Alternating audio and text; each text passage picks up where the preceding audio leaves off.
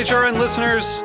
As we celebrate our 15th year, we are deepening our commitment to giving voice to the next generation of food systems storytellers, and we need your help. Our internship and fellowship programs help activate new possibilities for underrepresented and underestimated young people through experiential journalism, audio engineering, and production training. Through these unique programs, HRN helps food equity stewards build essential workforce readiness skills that expand their potential and foster economic mobility. Please consider supporting these critical programs. And with a minimum donation, you can be entered to win a dinner for two at an amazing restaurant in one of 8 cities and tickets to a concert at a great venue in one of those cities. We have incredible partners across the country who have donated, as they also share our passion for helping to educate the next generation of food systems storytellers. Check out heritageradionetwork.org/15 to donate and enter to win today. That's heritageradionetwork.org/15 to donate and enter to win today.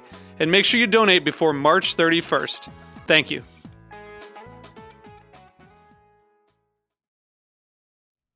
Welcome to the Grape Nation on the road on the Heritage Radio Network. We are in Norwalk, Connecticut, as part of Norwalk Now Crush Week at Washington Prime.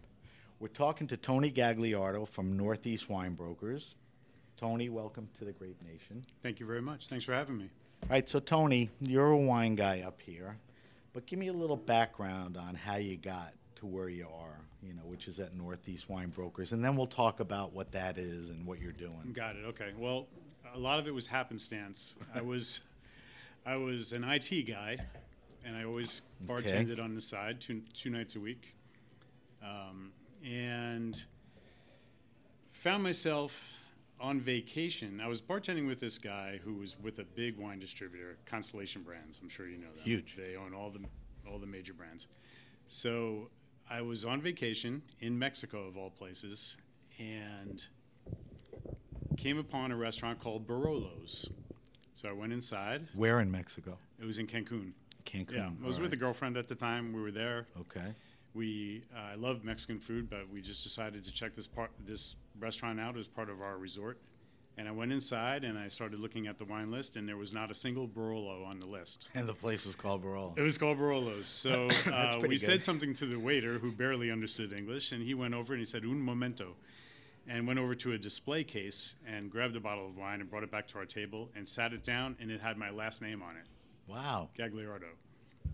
That was the name of the wine? It was. Okay. So it was one of the only Barolos that they had. So, of course, we had to order a bottle. Okay. And long story short, when I got back to the United States, this fella that I bartended with says, you should distribute that wine.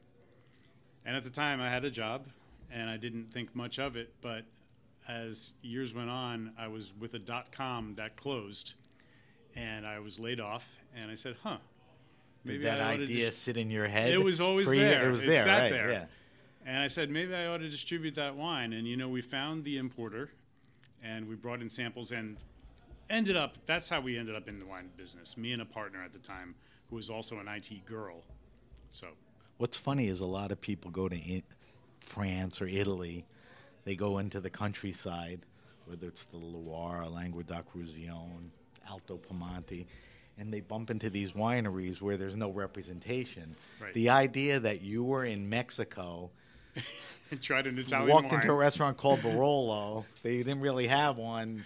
They finally pulled one out that sort of inspired you to become a wine broker distributor. That's the craziest story I ever heard. Yeah, it's funny how it happened, but... All right, so what happens? You get the bug and you start looking into what to do to build a business? Yes, exactly right. So I was with a girl who's a marketing director for Gartner, and we ended up partnering up, and we found a winery that was first in Connecticut, and we started representing their wines in Fairfield County. And made in Connecticut? Well, some of the wines they made in Connecticut, okay. And other ones they... had arrangements. Exactly. They had contracts with vineyards out in Napa. They brought the young wine back and barrel-aged and bottled it here.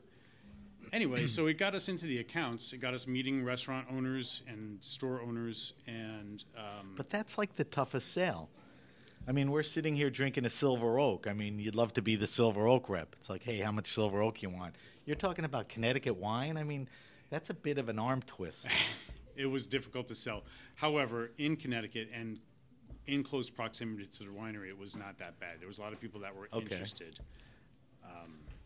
So that was your entree. That was our entree, and then You liked it. It's like, We let's liked it. build this out. and we realized So quickly how that do we you could not grow it? survive on one winery. Okay. Good idea. So we started looking around online at trade shows, wine expos, things like that. You dug in. For additional wineries to represent here in Connecticut.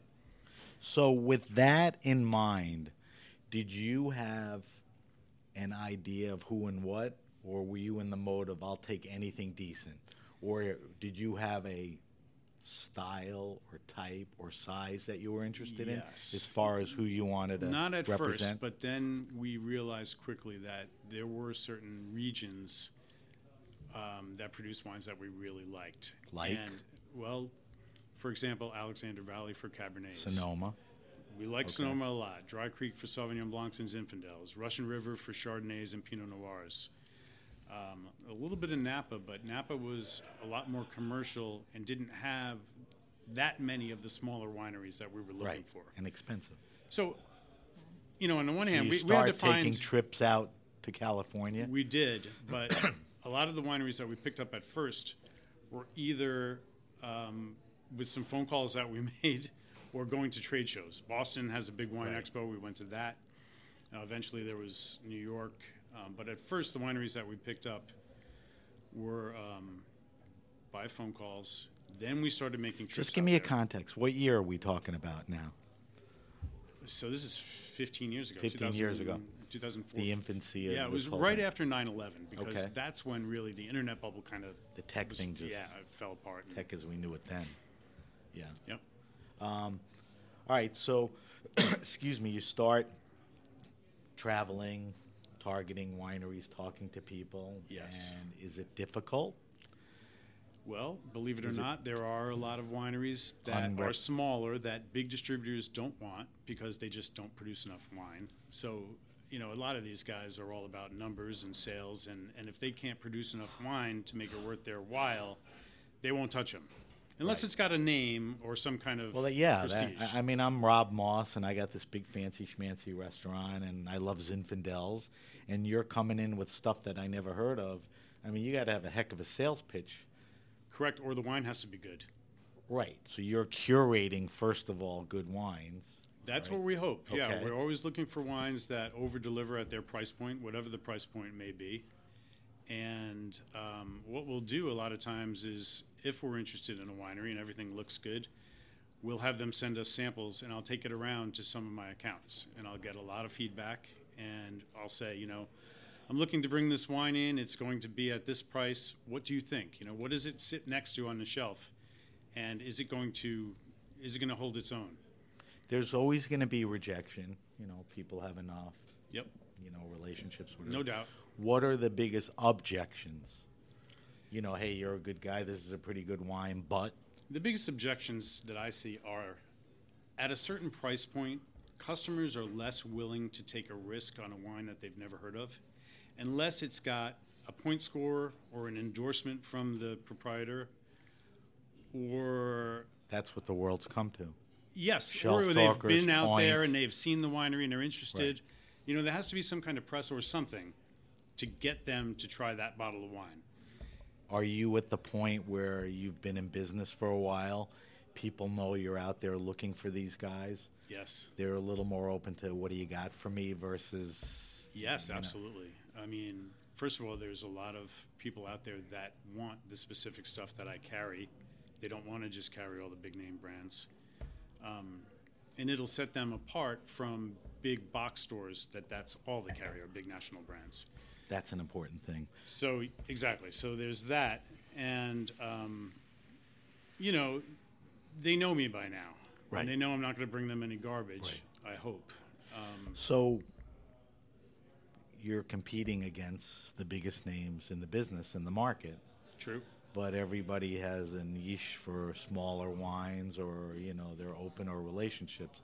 So that's how you get stuff in And I'll just restaurants. say this, too. You're from doing a restaurant, retail. restaurant and retail, right. and liquor stores, yes, wine shops, mostly fine wine shops. But versus like package, just commodity. yes. Okay. All right, let's talk about a few of your wineries, okay? Okay, sure. Let's talk about the first big guy you got. Let's talk about one of your larger guys, and let's talk about one of your more interesting guys. So Okay, take fine. any one of those. Okay, so one of the first wineries I ever brought in, and I've been with them ever since, is this winery called Mill Creek. Okay. Okay, Where it's, and it's in Dry Creek Valley. The Zin? winery has, they do make a Zin. okay. They have 50 or so acres in Dry Creek and Wow. another 45-acre ranch in Alexander Valley, where the winery owners live. Family owned, Family owned, estate grown. estate grown. Okay. Almost all estate grown. They contract a little. A little bit of Zin from a vineyard right next to Ridgelit and Springs. Okay. But- Pretty good. But neighbor. yeah, good neighbors. Good Yeah. neighbors. It's a good neighbor. So, anyway, I started working with these guys. My first vintage that I sold was 2001, and they've had the same Not a bad vintage. winemaker Better than ever since. 2000, which sucked. Right? But you come to realize that the winemakers get better over time, and Right. the vineyards get older. The wines, they get to understand how to make the best wine from the vineyards that they have Right. in any particular vintage. That, But people ask me why I work bottling with these the small terroir in the place, these small guys, and it's like, I call them up. I get the winemaker. He's also working in the vineyards. Well, they're farmers. He's a farmer. Yeah. He sits They're out agriculturalists. in his vineyard at 4:00 in the morning in case it doesn't get too cold for the budding grapes, Right.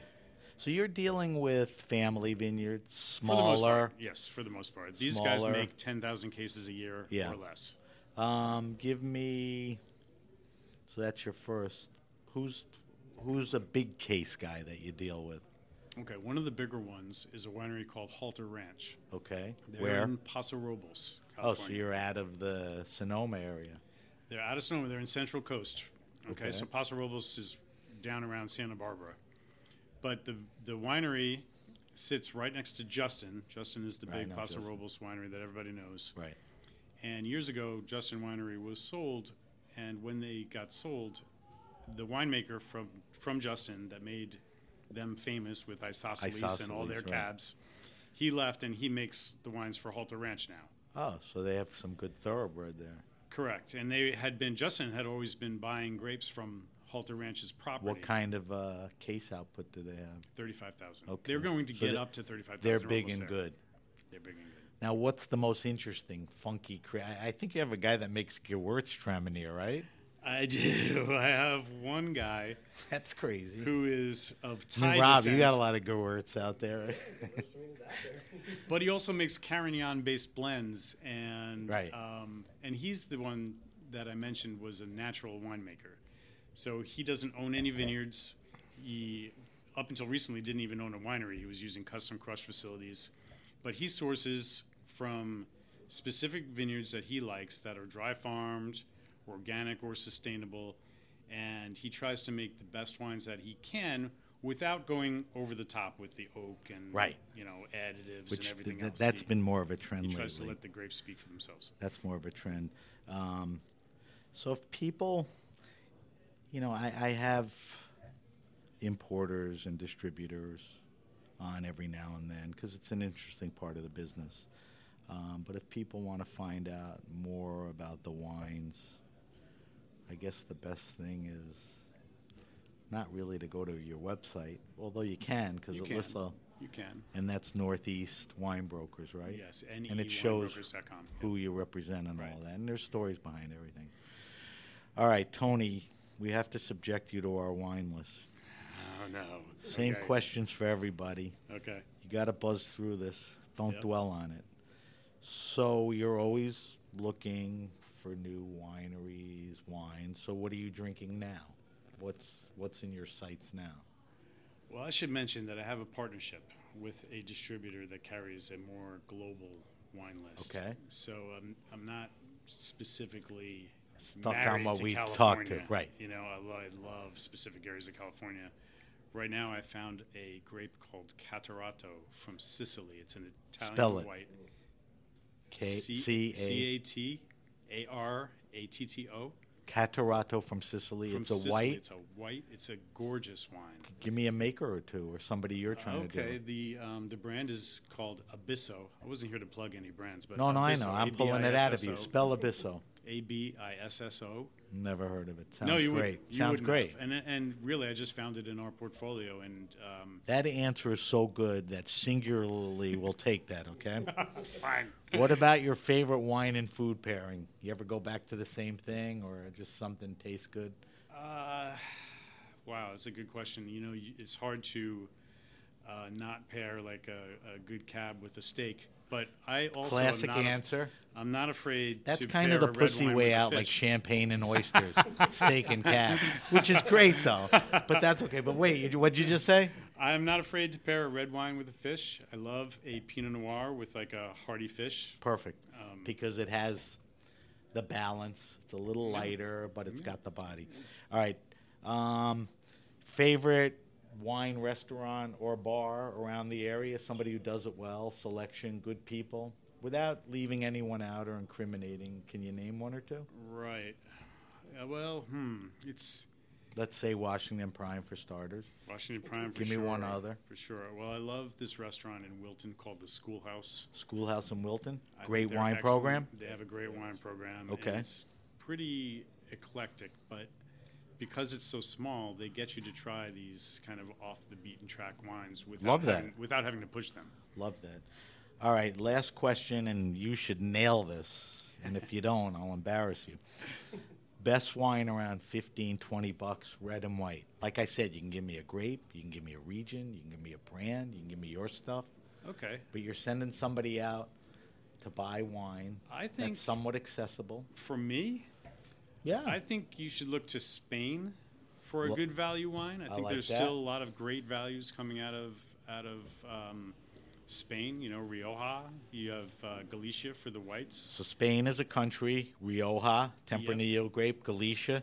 Chile, which is Argentina. some Albarino. Great Okay. value wines coming from down there. All right. So give me a red.